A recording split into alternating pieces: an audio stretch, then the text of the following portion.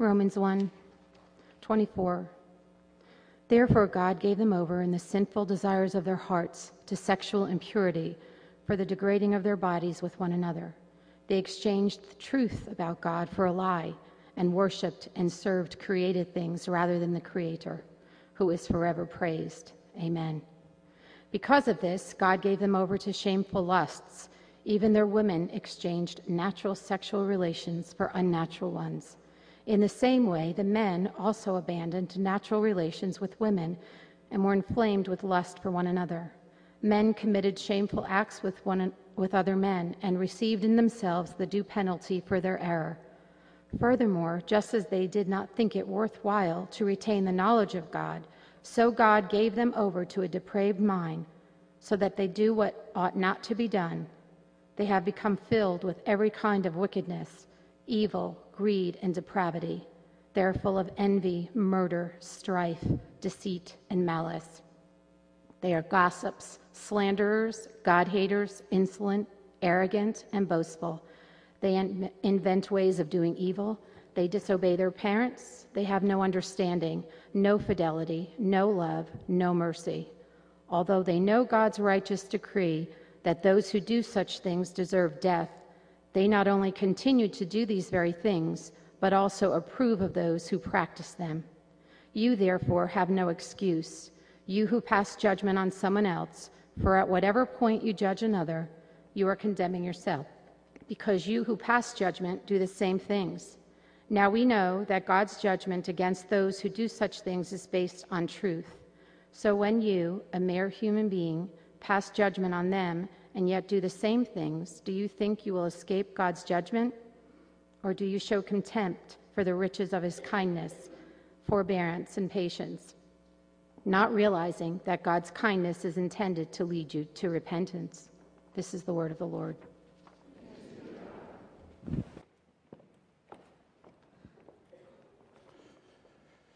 Welcome to ECC. I said that last week, and the reason I said it is because a lot of new people are in town.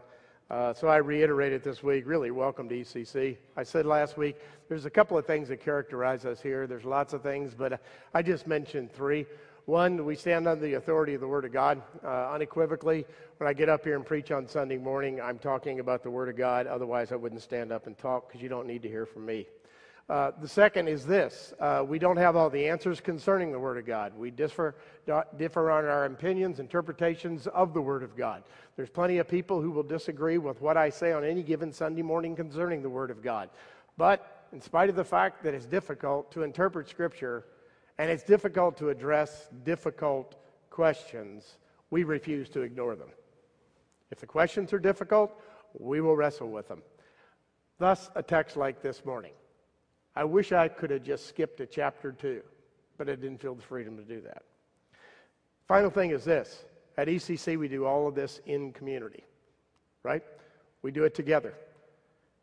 When we fail to make a commitment to one another in conversations, controversial, difficult questions, we fail the body of Christ. So stay with us, okay? Through all the conversations in community, because that's how we learn. To begin with, I want to remind us of something, that in order to interpret any passage, no matter what the passage is, it's important to be aware, if you can be aware, and sometimes you can't be, to be aware of who the author of the passage is, and who the audience is that the author was addressing, and major theme or themes of the passage. So, let's remind ourselves of something. The author of this passage is the Apostle Paul. The audience is a very, very, very, very small minority of people in the Roman Empire. Probably mostly Jewish who believe or are becoming convinced that Jesus is the Messiah, but also Gentiles who are believing the same thing. That small Christian community is the community he's speaking into. And when he begins this conversation in the book of Romans, as you noted last week, here's the major theme, at least through the first 6 chapters. The major theme is this. The bad news is sin. The good news is grace. That's just a good summary of what we're about to see here and in the chapters beyond it. By the way, that's a great series title, isn't it? Huh? I don't know who came up with that, but I think it's a good one. Book of Romans, first 3 chapters, we all have enough of this. Knowledge, that was last week. Of course, we could use more knowledge. We got enough knowledge of God to be responsible. We all have too much of this, sin. That's this week. Next week, no one has enough of this, righteousness. And the final week, Josiah gets this one, lucky dog. Nobody saw this coming, grace. Huh? He gets the fun one. I got the first 3. So here we go. Topic number 2. We all have too much of this, sin. You remember last week's passage? Paul said everybody has enough knowledge to be accountable to God. And with the knowledge that they have, the accountability that is given to them, many, many people, I think he would say the majority of people, turn away from that knowledge. And when they turn away from that knowledge, they get more and more foolish. And they turn to idolatry. And they start creating idols made with their own hands. Idols that look like them. And sometimes idols that look like animals and other beasts, crawling insects on the ground. And they worship them. And Paul basically is saying, really? The revelation of God is clear, and you're going to worship a scorpion? You got to be kidding me. That's foolish. He reiterates that just slightly in verse 24, because we stopped at 23 last time.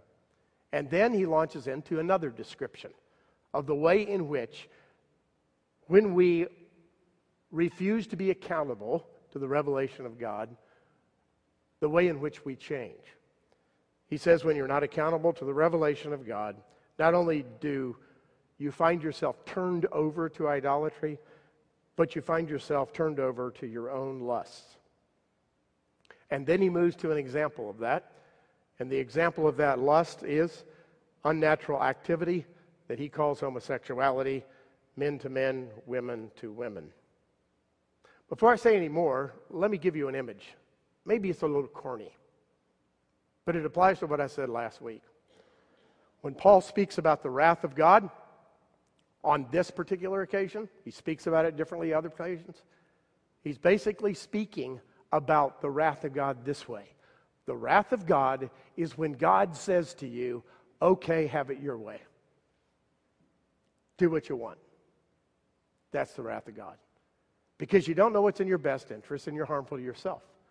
But I'll let you go. Here's the image, corny as it might be. A very narrow hallway. Imagine one. You're walking down this narrow hallway, and at the end of the hallway, oh my goodness, God's standing there.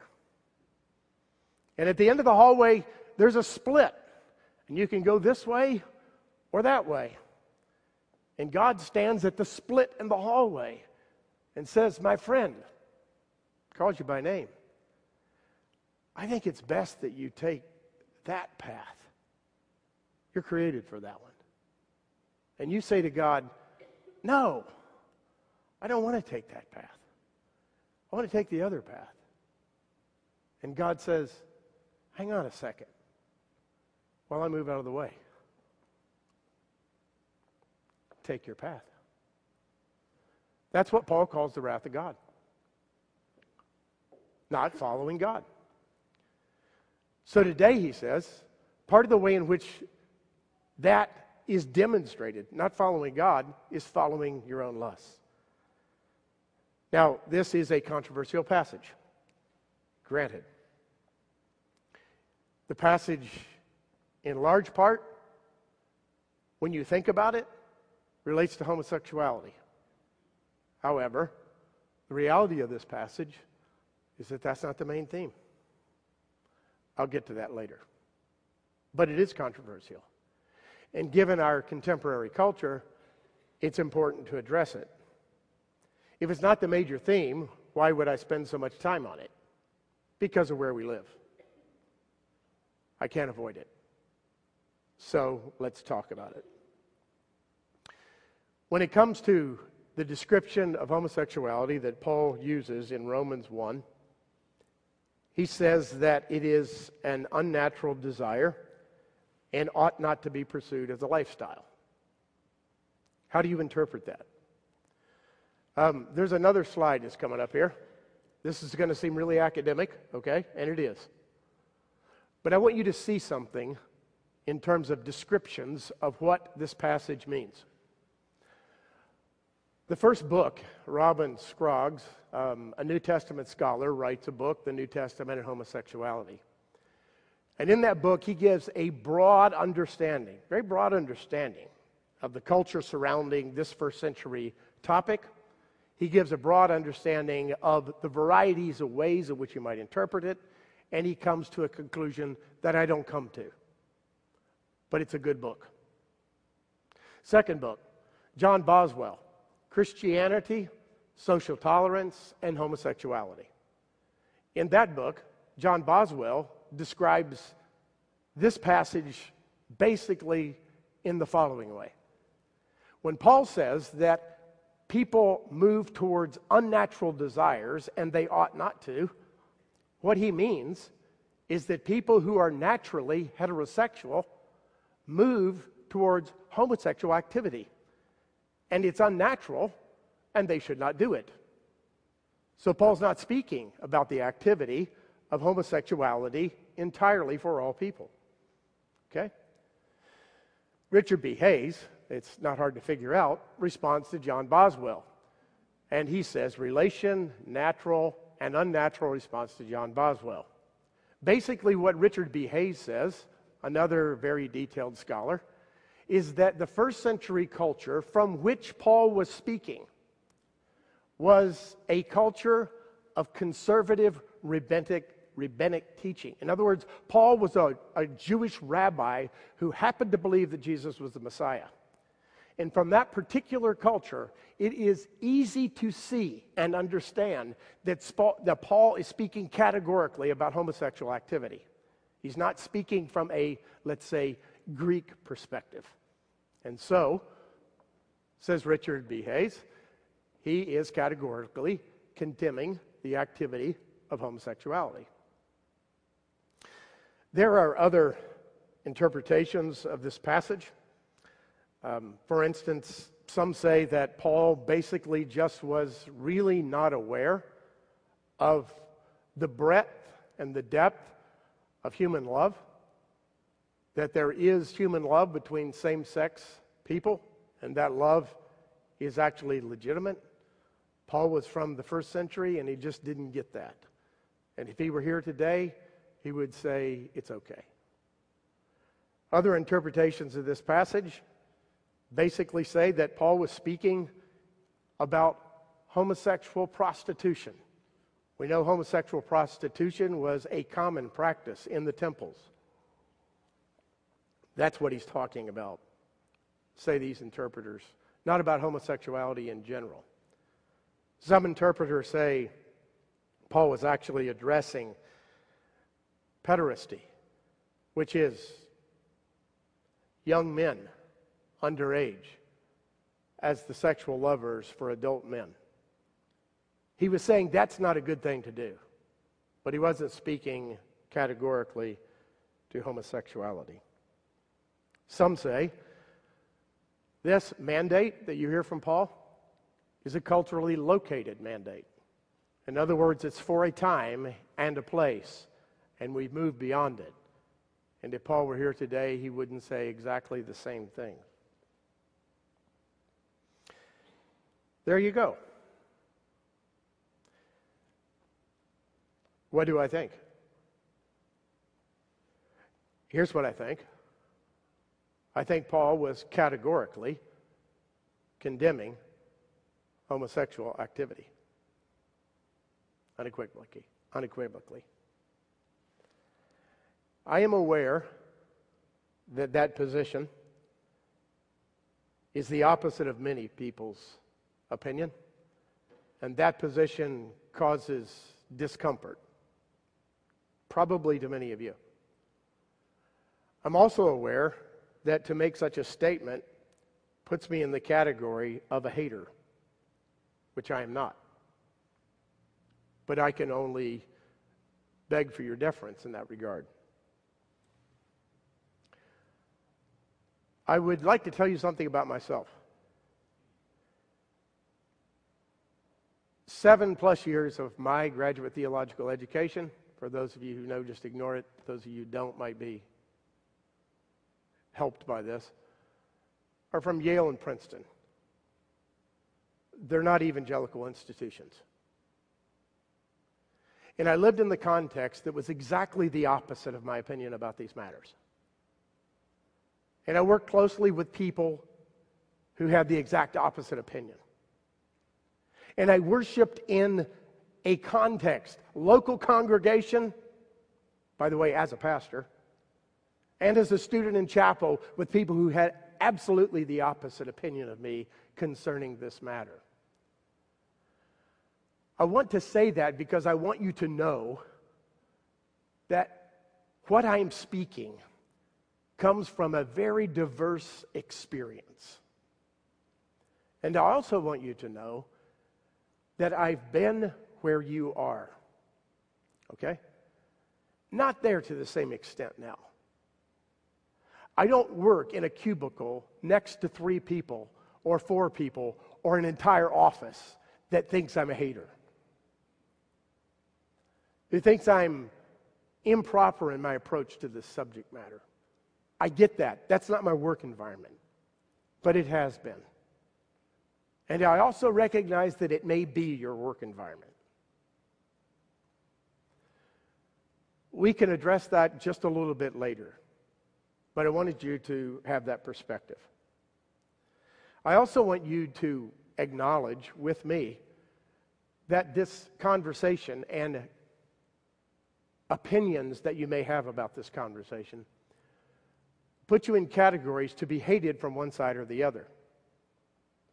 And the hatred goes both ways, right? We've all experienced it. If you haven't as a student, you will.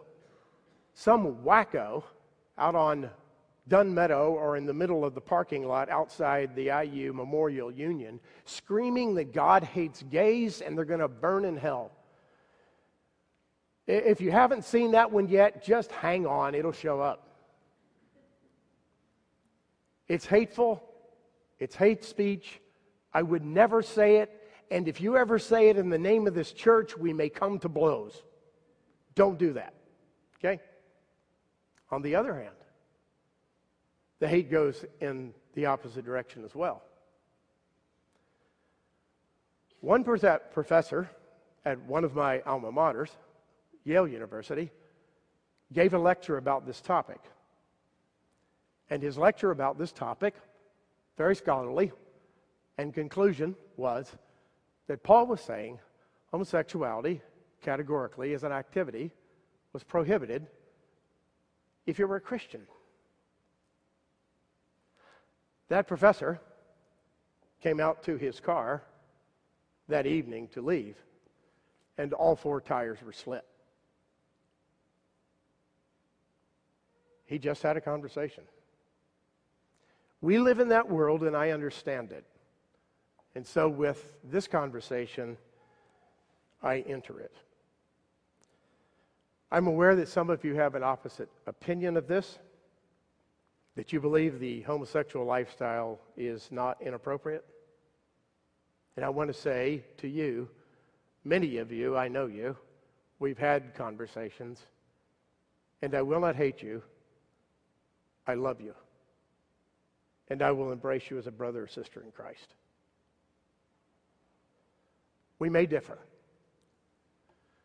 but I don't hate you. However, do me this favor. Don't ask me to officiate in a wedding for you that is a same-sex union. In good conscience, I can't do that.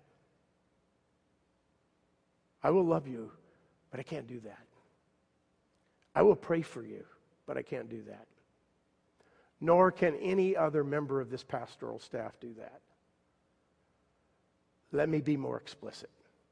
If that unwritten policy ever changes, you need to initiate a pastoral search right away.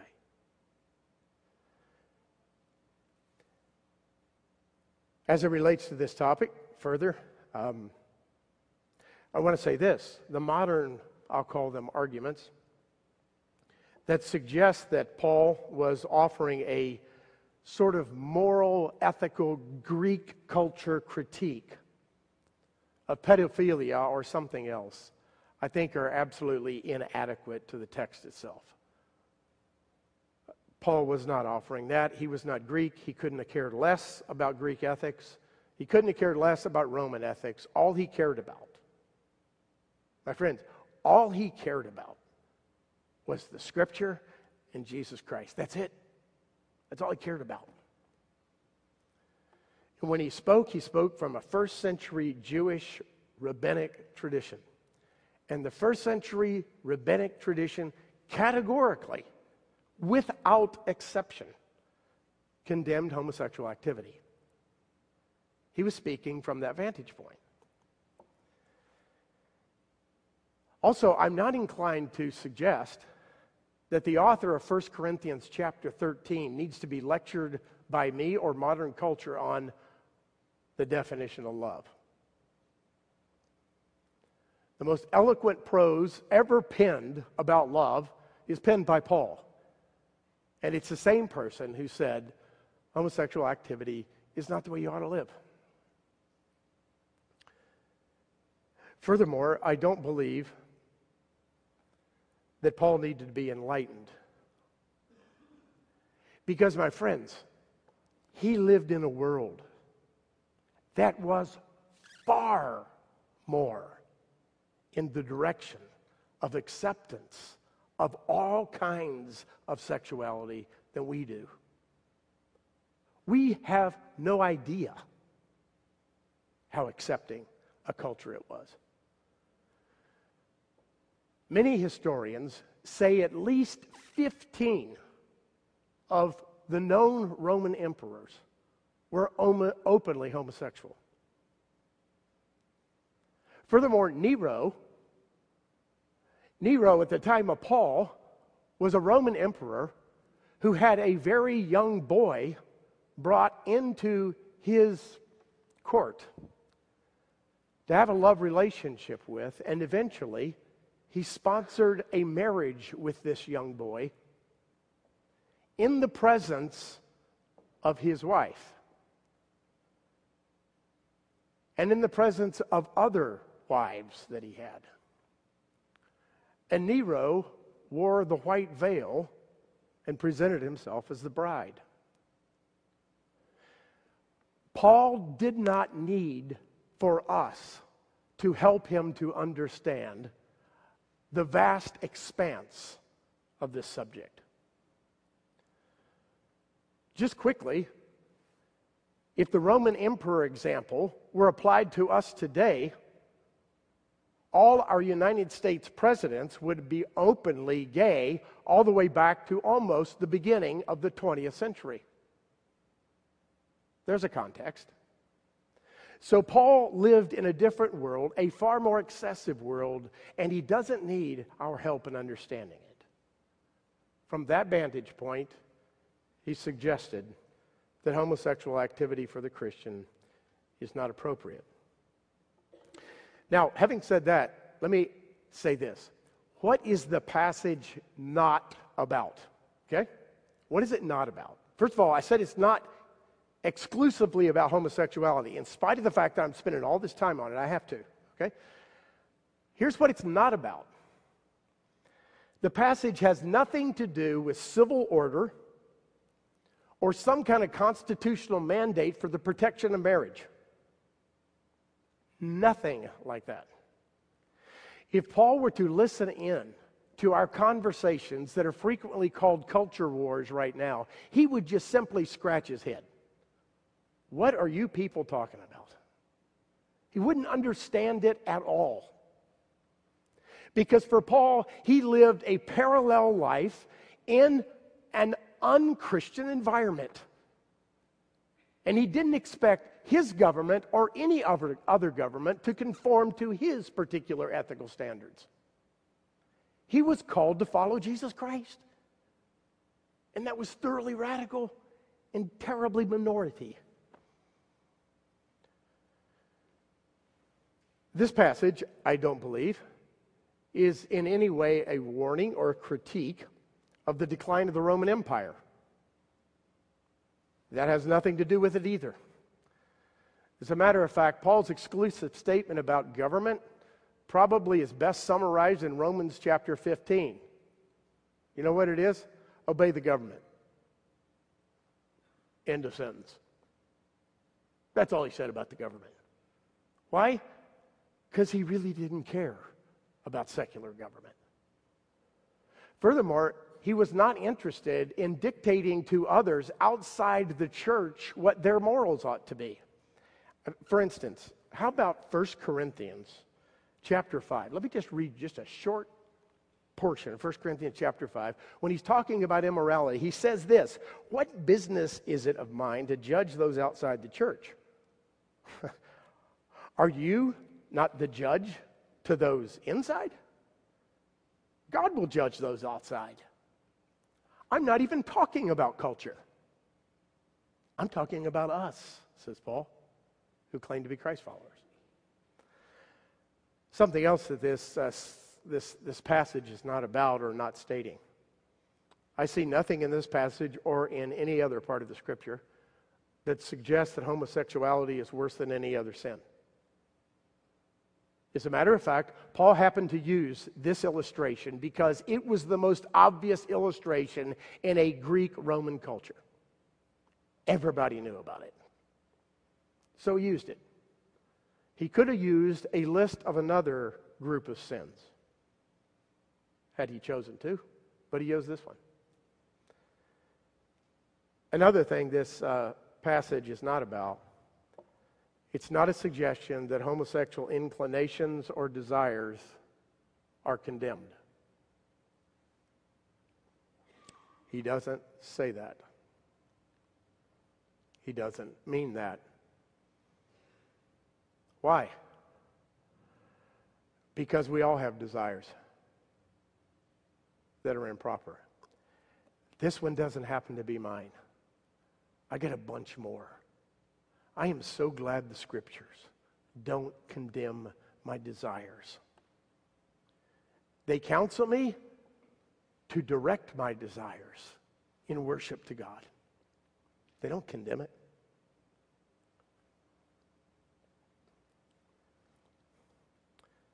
And as a part of that, it's clear to me, at least, that it's possible that some people are born with a proclivity to same-sex attractions. I see no reason to think otherwise. Paul's not condemning that either. Nor is he giving us a promise in this passage, or do I think anywhere else, that your desire or your inclination can somehow be cured. A great friend of mine was a part of our connection ministry for 4 years while in college. This guy was articulate, he was funny, and he was over-the-top brilliant. He could make me feel silly when he was 19. That particular individual happened also to be a part of our ministry team for Connection, a paid ministry intern at ECC. And he was openly gay. Not practicing, but openly gay. He would let you know or anyone else know that his internal desires were for the same sex. He graduated here, went on to seminary, and now serves in a church. And everywhere he goes, people know his story. If you were to walk up to him and say to him, "So, have you gotten over it yet?" I don't know whether he would just smile or slap you.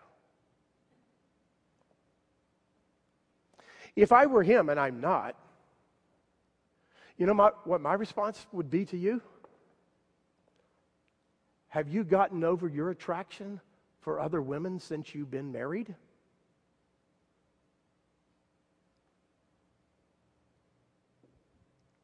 Did you never struggle again? And whoever that was that asked, if they were honest, they'd be in the same category as my friend.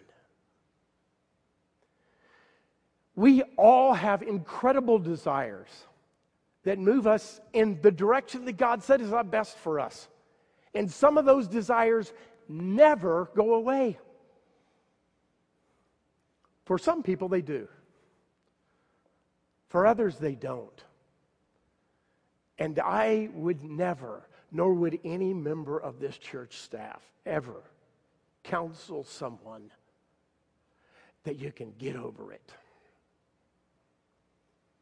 I don't think it's biblical. I don't think it's rational.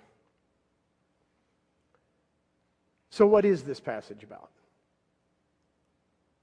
Well, it's about our sin nature. It's not really about homosexuality. It's about our turned inwardness. It's about our inability to perfectly choose God. It's about our tendency to choose self. This passage really is about Christian discipleship, put another way. That's why I'm not inclined to sponsor seminars that deal with the subject. To me, this is a Christian discipleship conversation. And I can't tell you how many pastoral conversations I have about this subject. And the rest of us as well. That's where the subject belongs for the most part. As a matter of fact, I would never preach about the subject unless it was here. Because it's here I preach. And there's better places to address it. And we have, as a matter of fact, an entire semester-long conversation about this one topic. Very appropriately placed.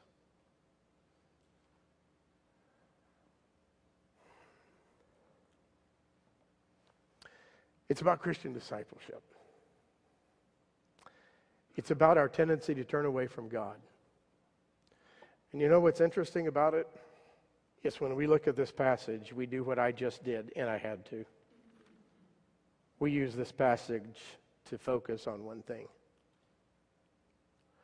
Did you notice that there are 20 sins listed, and only one of them is homosexuality? Did you also notice what Paul says at the end of the chapter, which is an arbitrary division? We know, right? It's a letter. When he lists the rest of those sins, sins that all of us can associate ourselves with. He says to the people who are listening, you therefore have no excuse. You who pass judgment on someone else, for at whatever point you judged the other, you are condemning yourself. As you condemn the other, it is self-condemnation. Because you who pass judgment do the same things. Now we know that God's judgment against those who do such thing is based on truth. So when you, a mere man, pass judgment on them and yet do the same things, do you think you will escape God's judgment? What same things? Any of those things. What same things? The ones all of you do.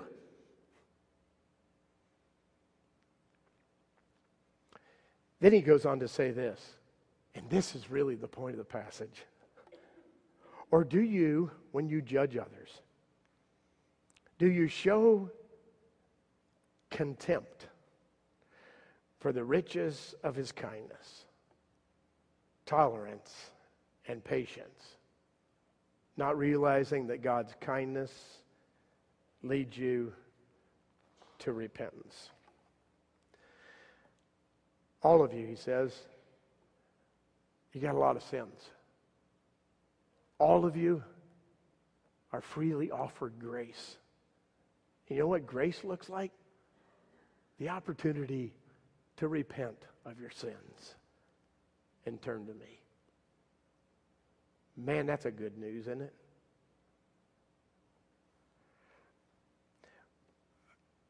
I want to quote right here at the end a person that might not come up in a sermon very often. Skeptic, atheist named Voltaire. You know what Voltaire said one time? He said, don't worry about it. God will forgive, that's his business. kind of sounds good, but he had it wrong. He just meant that God's like the doting grandfather that can't say no. God's the person who can't judge if he wanted to. All he can do is forgive. The biblical notion of forgiveness and grace and mercy is inseparably linked from judgment. Forgiveness, grace, and mercy is there because judgment is there. You judge yourself with your own turned inwardness, and God offers you grace and forgiveness, and the pathway to it is repentance. Put it another way, the Christian life is all about grace and repentance, and it should be exercised daily. Grace to others because God's given it to us, and repentance as the pathway to life. That might not sound like good news at the outset, but the more you think about it, it's incredibly good news. Let's pray. Lord, we're really grateful for your word. We're grateful that you challenge not just the dominant culture around us, but more importantly, that you challenge us. And we're grateful that you've given us this space to address the issues that you have given us to address without fear or favor. We thank you, Lord, that we can disagree about any number of topics and still love one another. And we thank you, Lord, for the people that we work with who have an opposite perspective to ours and who may or may not know Jesus. We pray that our life will just be a glow of the grace and the forgiveness of God. That we will be so grateful for what you have done for us, that our gratitude would spill over into the lives of others. Not condemnation, but grace. Lord, we live in a difficult world, but it's no different than any other period in history because the world's always been difficult. We find ourselves increasingly in the minority, but we don't really have any idea what being in the minority is all about, the way the early Christians did. And we remember that your church has not only survived, but it's thrived. And we're grateful that you allow us to be a part of it. We're so eager to embrace the transforming truth and the redeeming grace of Jesus Christ, our Lord. May we take it in, may we distribute it. And please be with us. In your name we pray. Amen.